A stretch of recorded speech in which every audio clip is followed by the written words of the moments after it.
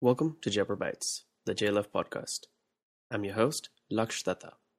What you're about to listen to is a live session from ZJLF at the British Library 2019, and it is called From Hieroglyphs to Emojis. David Levy, Irving Finkel, and Michael Erdman in conversation with Pragya Tiwari.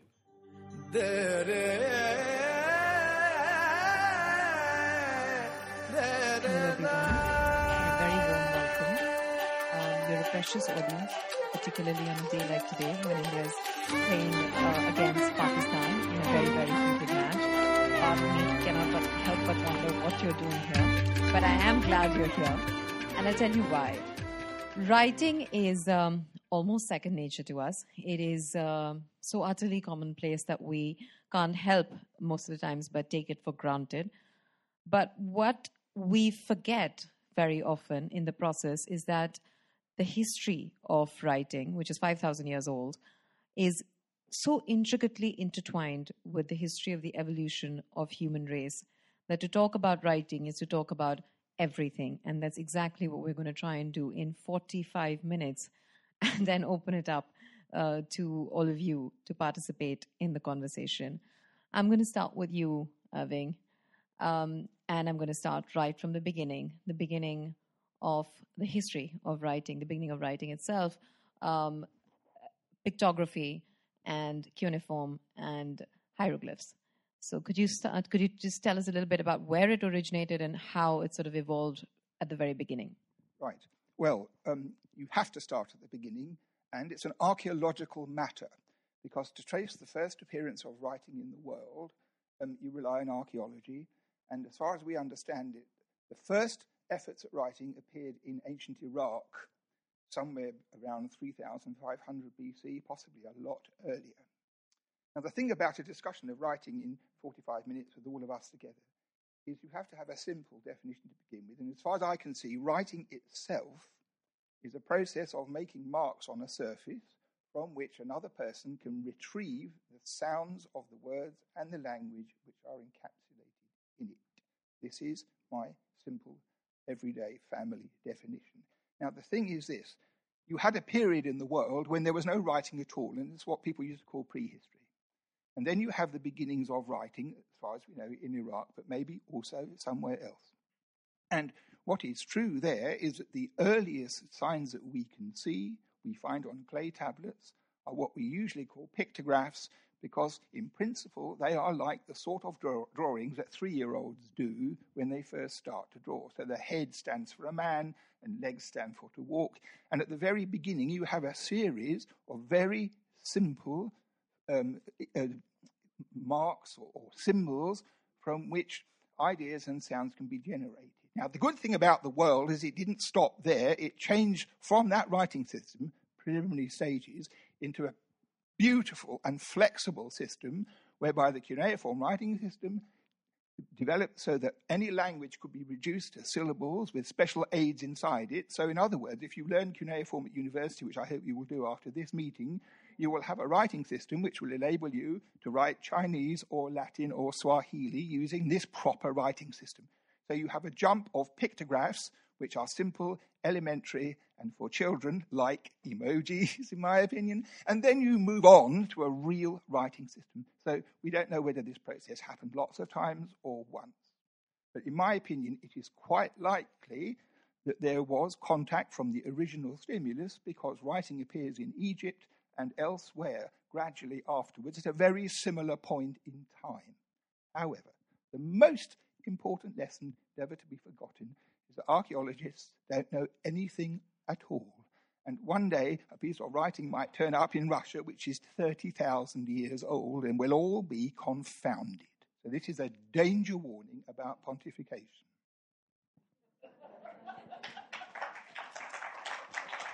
It is my curse to have to go on from that point and pontificate. Okay, so I wanted to, you actually led up to my next question, which was, I was going to ask you if writing originated organically at several different points in the world around the same time, or did you think that there was contact? You clearly do think that there was some level of contact. Given that there are a lot of people of Indian origin and maybe even Pakistani origin in this auditorium, I do want to ask you about the Indus Valley script, and what are your thoughts on why it hasn't, why historians have been able to read it in quite the same way? Don't worry about that. I'm going to do it because no one else has done it yet. So I thought I might as well take off a couple of days over a weekend and sort it out. Now, the problems are simple. Of course, as everybody understands, like with the Rosetta Stone, if you're going to decipher an unknown writing system, you have to have a bilingual which unlocks the other one. And the problem with the Indus Valley writing is that we don't have such a bilingual. Secondly, the inscriptions are almost unexceptionally very short indeed, so they are almost certainly proper names, and you could never decipher English from a phone book. So the thing is, the archaeologists who enjoy themselves over there and presumably spend most of the afternoon sleeping should get on with finding more inscriptions. There is one big one, a kind of lintel, which shows that the writing system was not limited to seals, but was actually a public information system, because it probably said gentleman's lavatory or something like this. So that writing system is not just for seals, and this is what people think, that because you have seals with it writing on, it's writing for seals, period. But what would happen, which is what I believe to be the case, is that everybody in those cities wrote on palm leaf. Because all the palm leaf would disappear, and you'd have a perfectly flexible, wonderful thing with sutras and all sorts of religious philosophy from the year dot, all disappeared, and all we have is these stupid little stamps. So the only answer, there are two answers, I can tell you, but it will take me some time, so you don't mind going home now, do you? Look, I'll tell you one really hair-raising matter. There's a man called Asko Parpala, who's a kind of genius, who used a computer in order to analyze the script of the Indus Valley to find out which of the many signs appeared in conjunction one to the other and which never did. So from this, you can deduce a certain quality about the writing system.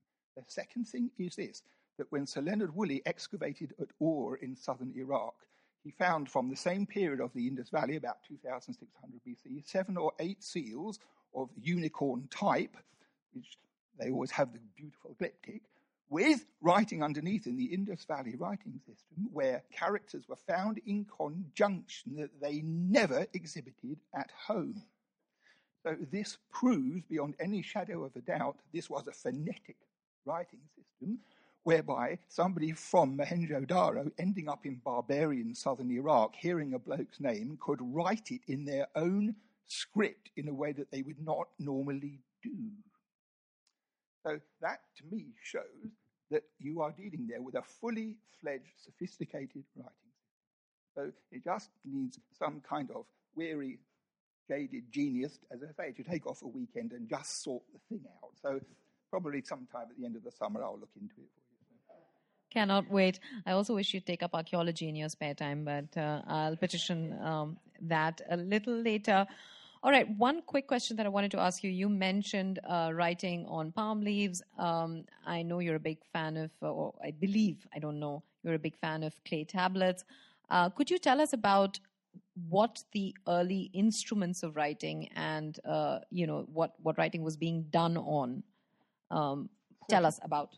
Well, in Mesopotamia, in Iraq, when writing first began to preoccupy people with experiments, they used as their support clay from the banks of the Euphrates and Tigris rivers, which happened to be of a very high quality and ideal for taking sharp impressions.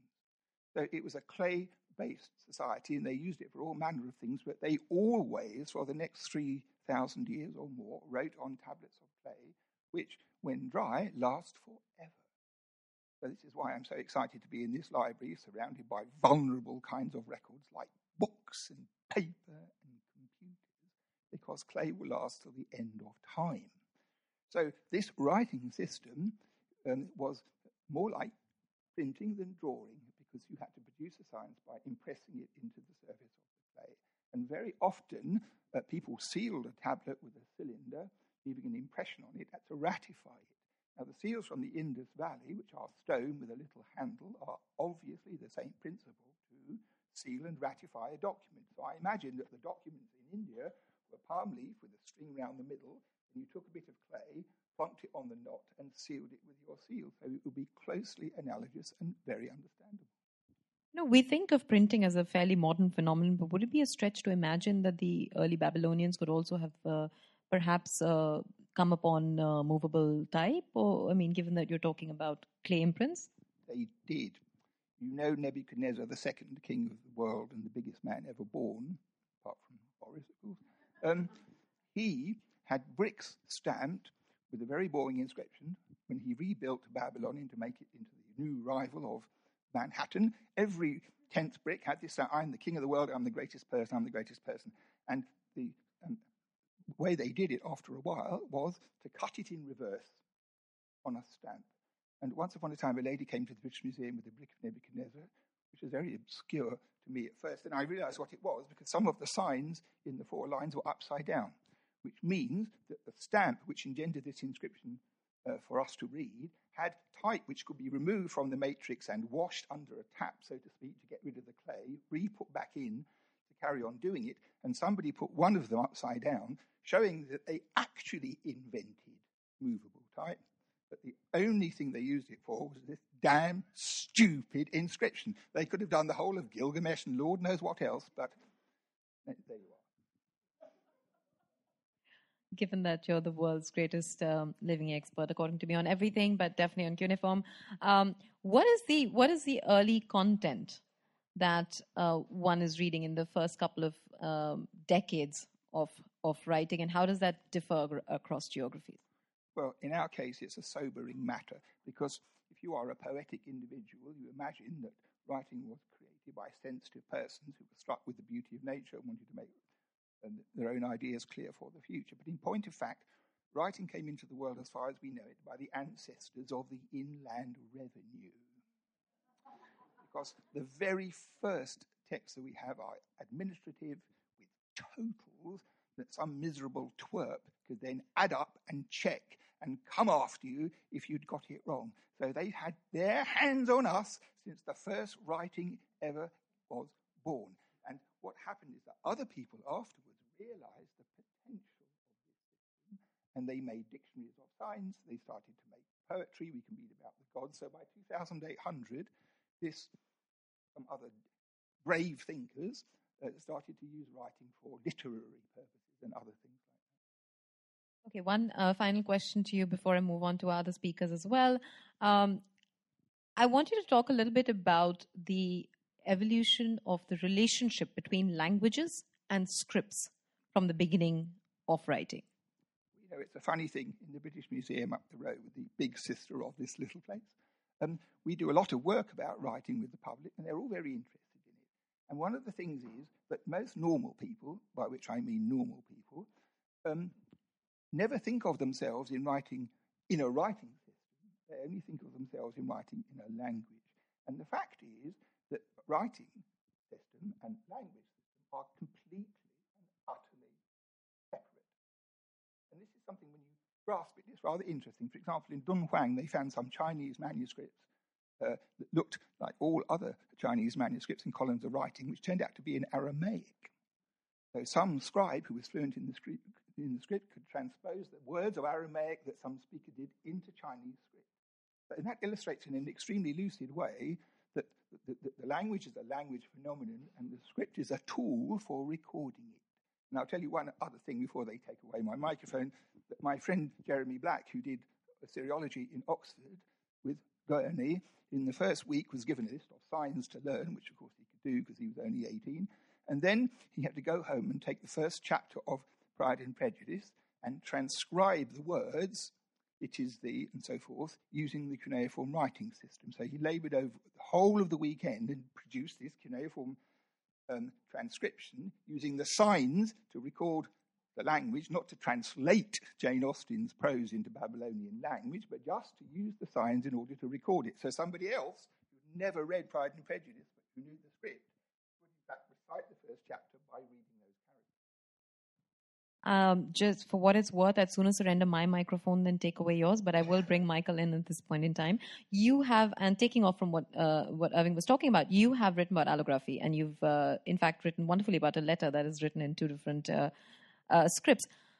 What does this tell you about the relationship between scripts and cultures?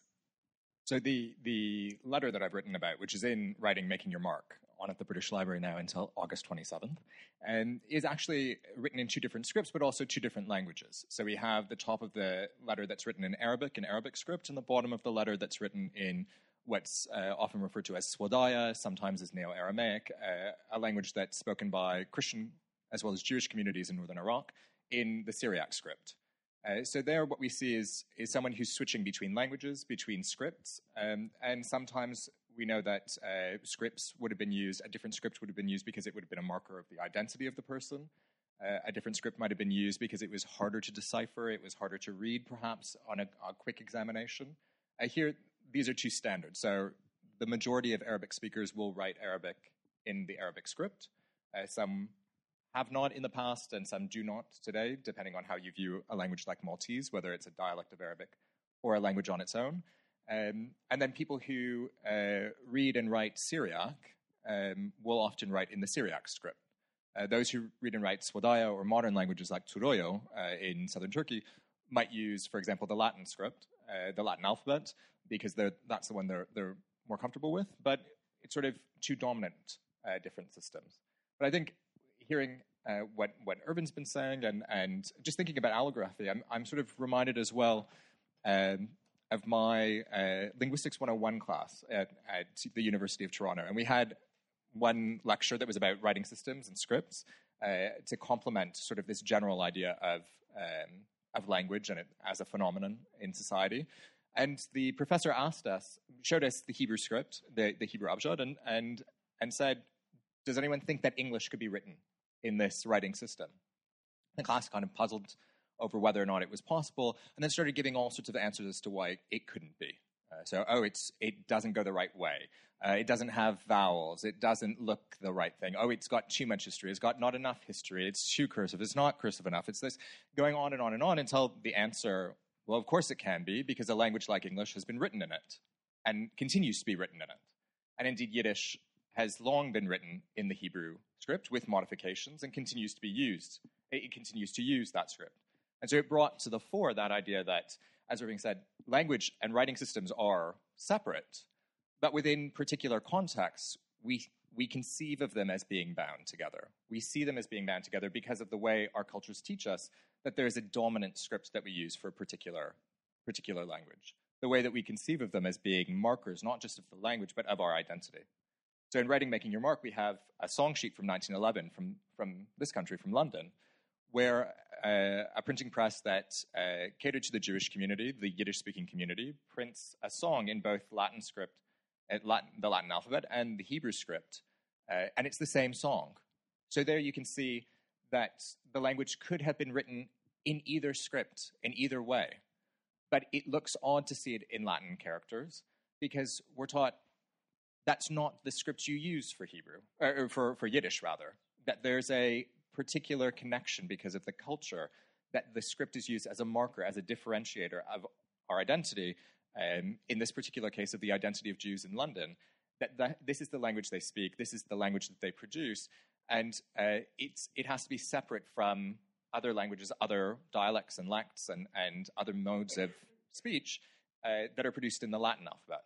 So it's such a tightly bound, in a particular context, a tightly bound identification that it's not necessarily language that it's representing, so much as identity, the way we view ourselves and the way we want to be viewed by others. Because you mentioned identity a couple of times there, I'm going to try and complicate this conversation a little bit and ask you about, at some point in history, we see the emergence of this idea of one nation, one language, and one identity. And even though, of course, there are nation states where most nation states, multiple languages are spoken, there's a dominant language that is sort of politically ascribed to that particular state. I'm curious to understand what this idea, what kind of impact it might have had on the languages, the different languages and scripts that existed at that point in time, and did they suffer at all as a result of this idea? So I think this is quite an interesting question. I'm going to try not to nerd out and eat up all of the time answering, but so we have sort of two different bodies of literature about this. One that's sort of studying it, so contemporary scholars who will look at languages and the idea of the nation and how they come together, and there are different views as to why language and nation are linked. So why, for example, all Germans, people who are of the German nationality, not just citizenship, should speak German. as a reason for why they belong in the state. And then there are others who theorize as to how to build a nation. And so we see various different people who come up, whether they're nationalists, they're socialists, communists, Marxists.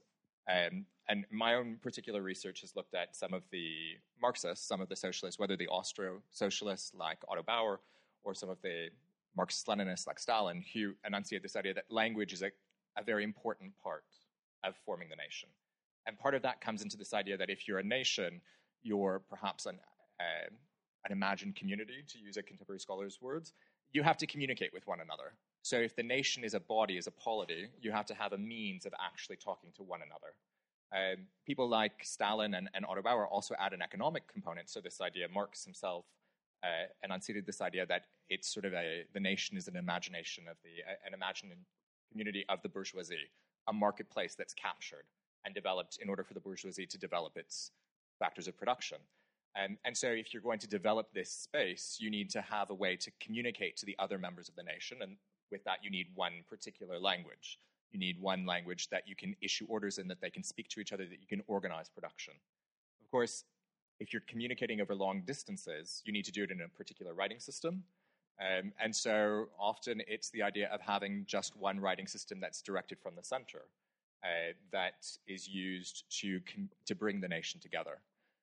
And so we see different groups have already stumbled upon this idea. So I spoke about Jews with the idea of Hebrew script, Jews using Hebrew script both for Hebrew and for other local languages that they spoke.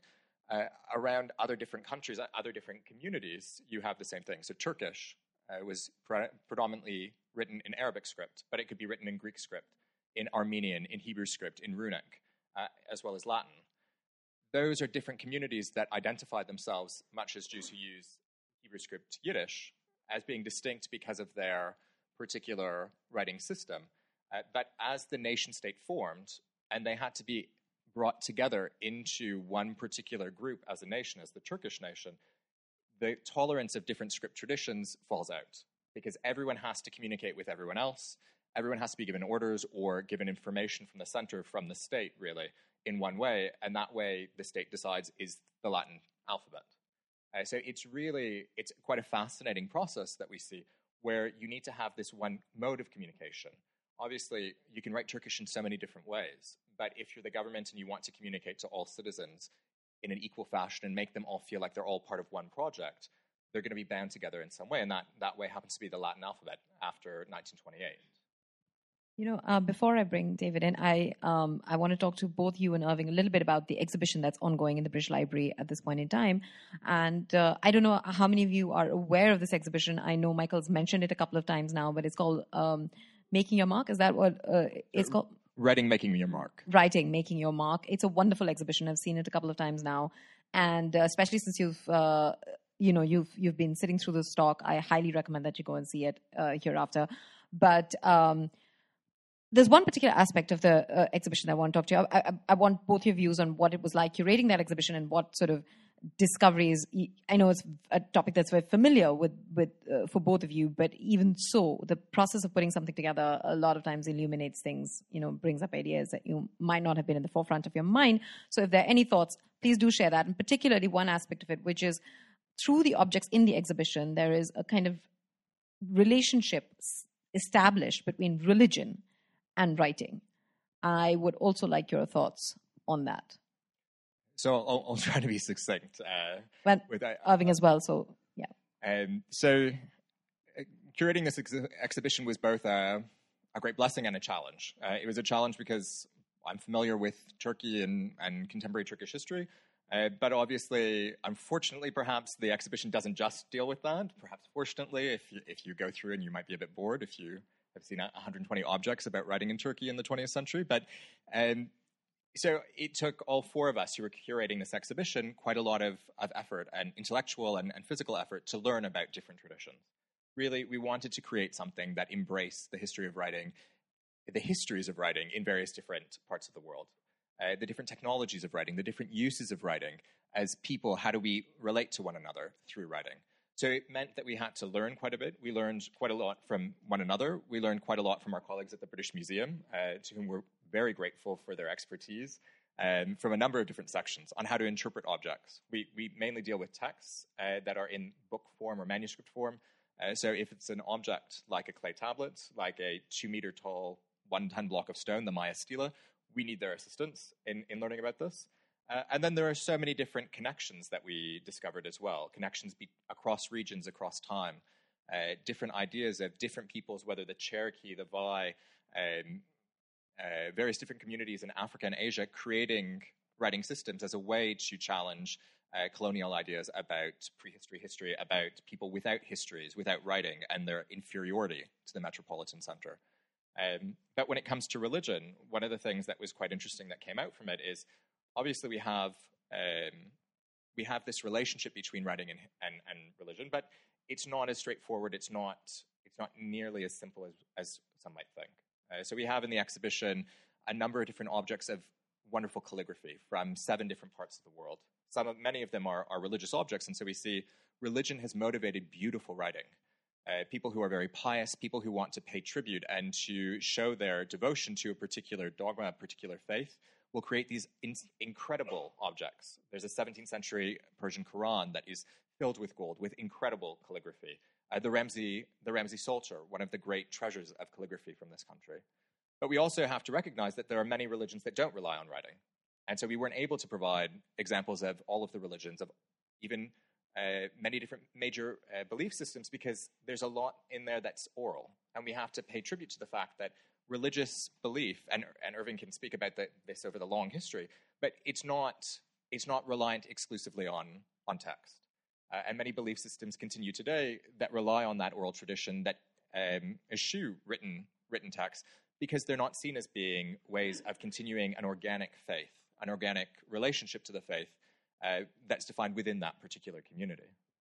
I think I'd love your thoughts on this. I'm curious, through your work, have you encountered anything that sort of also documents the shift towards monotheism from polytheism in these areas?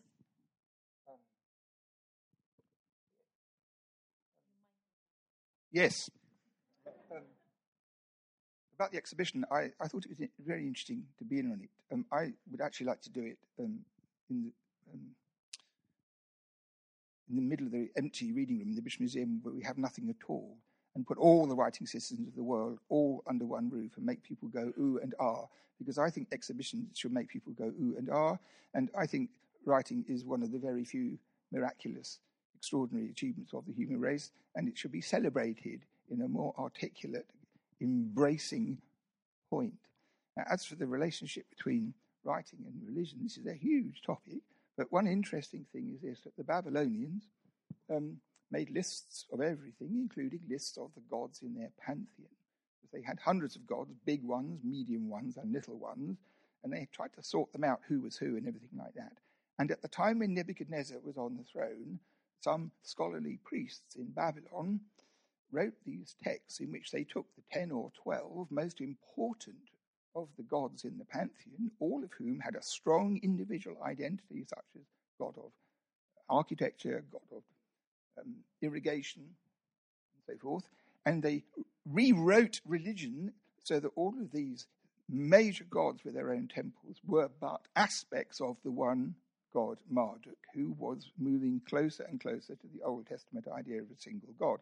So the way they got round it was to give them an office in the administrative bureau of their main god. So this is actually an astonishing matter, especially as you realize that this is when the refugees, so to speak, from Jerusalem, who were taken there by Nebuchadnezzar, were setting up house in Babylonia and encountering these things. And this was exactly their own conception, that there was only one God and all the others were a load of nonsense. So possibly there was an intellectual and religious interface between these communities which stimulated within the old, long-running literary traditions of Babylonia the idea that maybe we need to think about this again.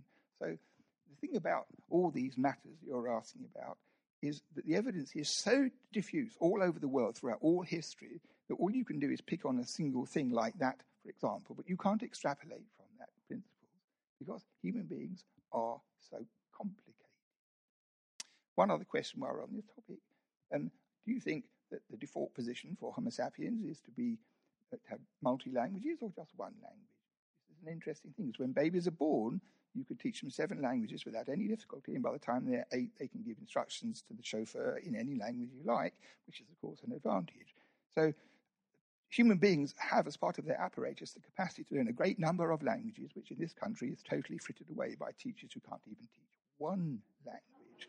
So the other matter is, of course, that big and powerful countries like America are populated by people who only speak one language. They have 2 dialects. One is normal and one is shouting. So when you put this stuff together, you can't really generalize about anything. Fair enough. David, I want to bring you in. Irving earlier was talking about how well-preserved some of the clay tablets are. You've done work on digital libraries. And I was wondering that this sort of idea that one has that they are really a revolution when it comes to documentation and preservation, does that hold water? Well, let me just start by saying a word about my own background. Obviously, I'm here to play, you notice the temporal flow here, right? So I'm supposed to be the future, but except that what you need to understand is that I'm trained as a computer scientist indeed, but after I finished my PhD at Stanford in the late 70s, I moved to London to study calligraphy and bookbinding. And I actually have a degree in calligraphy and bookbinding. I'm very interested in the relationship of different materials. And I'm not somebody who thinks that digital has the answer to everything. In fact, what I see is a greater continuity rather than in Silicon Valley, which is what I come out of, everything has to be new, everything has to be different. But in fact, what we're seeing, I think, with digital libraries and digital materials is yet another set of, basically, if you like, and I'm looking at Irving, another kind of clay has been created. And the same work has to be done with this new clay, which is to figure out the modes and the genres of writing in that and how they relate to the earlier ones. And so I don't think that there is actually something quite so remarkably new about the digital world, except for this really, I think, huge political point, which is maybe the main point I can make in the 7 or 8 minutes I have. What's happening in the digital world as a result of this new, not fully formed clay is that old conventions and norms of writing and speaking are being partly dissolved. I mean, look at how we can now shop 24 hours a day, 7 days a week, right? I mean, or as one example, or how the week and the weekend, certain social constraints are diminished or eliminated. The big question we're facing now in this digital world, which we're still in early stages of it, is when, as we create those new conditions, under what conditions is writing going to be used for the good, and when is it going to be used in dangerous and less helpful ways, right? I mean, I think a perfect example, which I might speak about in another minute, if there's time, is the really challenging stuff that's going on around social media now in terms of politics, certainly in the United States, as the loss of the gatekeepers of institutions like libraries and publishers allowing everyone, quote, everybody, to speak, is leading to a kind of pandemonium in the United States where dangerous actors are coming in to incite tribal differences. So I think what I'm trying to say is we're in a very interesting moment. The clay is not yet formed. And it behooves all of us to begin to understand how we're going to shape that clay for the sake of greater good and not for global pandemonium and disagreement. Because we started with the hieroglyphs, there is this sort of idea that given the popularity of emojis, it is taking us back to the dark ages of primitive sort of writing. Is that something you'd agree with? Well, first of all, I mean, I would turn to the true scholars on the panel to respond. Maybe there wasn't a dark age of writing. Maybe that's too simplistic an idea. But if we put that aside, I mean, I think that emojis represent a wonderful explosion of creativity and offer tremendous potential. My sense is that they arise out of emoticons. Does everybody know and remember the emoticons, the semicolons and all of that, which were originally, I think, intended in the days of email, which we still have, by the way. We haven't left it behind, as a way to add inflection and nuance into discussion when you're on a listserv, when you're actually no longer talking to individuals you know, but you're talking more broadly, to be able to say, I'm trying to be funny, this is a joke, or whatever. And what we see, and I think, by the way, this is one of the reasons why predictions are almost impossible, is that we can't see where all of this is ultimately going. But I think that there's a richness and a life in the colored emoticons that have the potential to represent something very wonderful and exciting that, of course, is being embraced by young people. I mean, most of us have probably gotten a text where we've just said something to someone else and somebody shows a birthday cake or a smiling face or something else. And the immediacy of that feeling, in your body, the emotion that's being represented by that, I think is a wonderfully direct thing. But I don't see that arising as an independent system so much as I see it actually being connected back into our textual systems. Well, that's a pity. Is everyone in the audience familiar with the myth of the Tower of Babel? Babel, however you pronounce it? Yes? No? Maybe? Okay, so I mean, emojis could well be the first step towards a universal language. Now, I know Irving here is a huge fan of emojis, so I'd like to definitely bring him in and ask him to share a couple of thoughts on it. In the first instance, emojis are nothing to do with language. They are a simple, fatuous system of communication by people who are A, too damn lazy to say anything, B, totally ill-equipped to express themselves in their own language. If I take a spread of evidence from my own children, if we were going to design emojis from scratch, the first 12 of them would be the word like. And any other word would be almost entirely redundant, because this, in my opinion, is an example of something filling a vacuum when facility in self-expression, mastery of subtle grammar, the ability to communicate real ideas instead of birthday cake, was paramount in the world, Listen, if you take the Oxford English Dictionary, open the huge thing wide, I guarantee that none of you will know more than one word on the whole 4 columns of spread. And the English language, like the Arabic language and the other historical languages in the world, are full of richness where the most subtle distinctions can be expressed by vocabulary, syntax, and the arrangement and the balance of a sentence. And writers know this because that's what they do. And people who use emojis are not only on the edge of becoming robotic, they are halfway down the mine shaft. And I hate them with the passion of my being. Irving, I'm afraid to say I'm one of those people. So, what can I do? How can I reform myself? Well, I'm merely on his side because as a writer, I don't get the advantage of being able to, luxury of being able to use emojis. However, final question to all of you. And this, I'd like to start with you, David, but we can now record what's going on as is happening with the session right now on video, on audio. Why should we still think about leaving or preserving or documenting stuff in writing? Wow. It feels actually almost too obvious to know how to articulate, but I know Irving is going to have a lot to say about it, and I'm sure that Michael will too, so I'm going to leave plenty of time for him to respond. No, I think that all these different modes of communication serve their purposes within the particular cultural milieus within which they were created. And as much as we care about the past, we will care about the various, the writing systems, the forms of content. I mean, I'm a computer scientist, not a historian, but I draw heavily on history. And so, in a sense, if we want to celebrate the path that humanity has been on and going on, we would never want to lose what people are ultimately trying to say in all the modes and all the materials that we are lucky enough to have. Michael? Well, to begin with, I think it's a bit of a red herring to say that because we have these technologies, we're going to lose writing. I mean, we've had the telephone for decades and decades, and we still write to communicate with each other. We still write.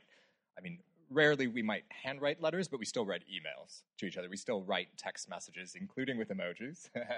But it's still writing at some level with in order to communicate with one another, despite the fact that you could pick up the phone and call and do it through voice telephony. So I don't think that we have to worry that we're going to give up writing just because we have video recordings and things like that. But at the same time, I think we always make choices, as David said, in our cultural milieus to record or to not record, and why we might want something written down so that those words are there, so that the nuances are there.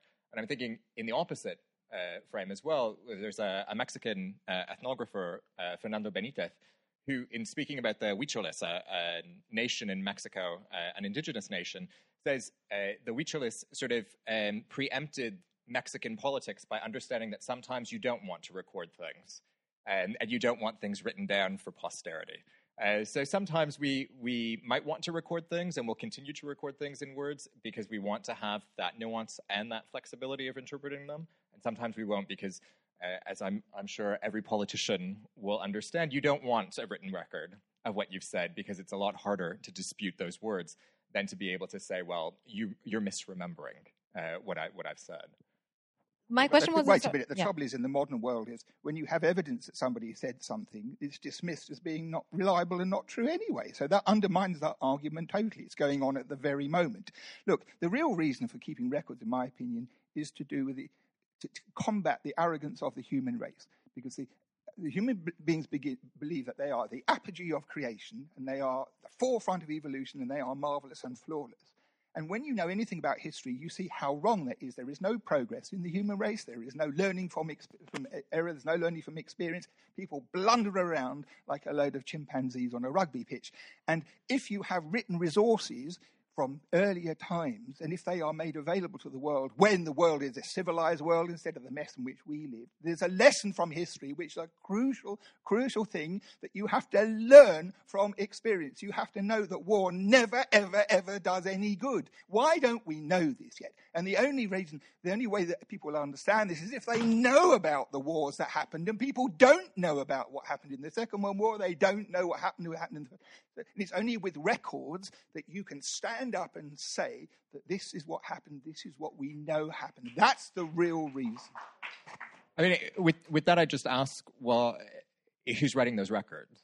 Well, that's another matter. And who has access to that technology to write them? With any kind of literature, the reader has to interpret. And most records have an agenda. But you're a fool if you believe everything without contemplating how it reflects its time, how it reflects the person, how it reflects religion. You always have to interpret. But if you don't have the resources, you haven't got anything to interpret. And it's really important to know what happened before. I mean, I had a general on Radio 4 being interviewed when he came back from Afghanistan. You know, he sat down in the chair and they asked him what it was like. He said, I'll tell you something. Afghanistan's a hell of a bad place to have a war. We're not going there again. As if we'll go down to, when we feel in a militant mood, we'll go down to the newsagent and find a report about good countries to go and have a war in. But he didn't know anything that had happened in Afghanistan before. He didn't know anything about it. That is incredible to me. So that illustrates in a minor way the crucial nature of history being brought alive and rescued. And I'll tell you one other thing which is rather interesting. Google Translate. Everybody uses this, and then they pretend they can read Italian. But the interesting thing about Google Translate is their professed ambition. Because we dealt with them in the museum, they came to see us.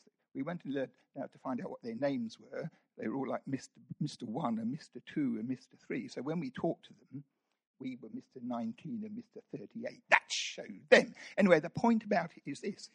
Their plan is to find a computer system whereby any language in the world can be translated into any other language in the world. Not French into Swedish, but all of them.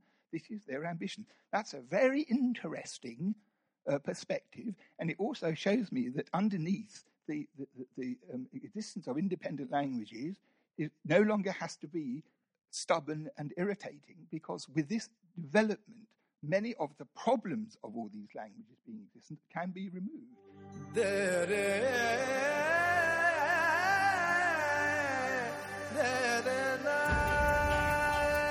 Thank you for listening to Jabber Bites. This podcast is produced by Launchora, a storytelling and creative learning platform. in association with Teamwork Arts, the producers of the Jaipur Literature Festival. If you haven't already, do subscribe to our show wherever you're listening to this podcast.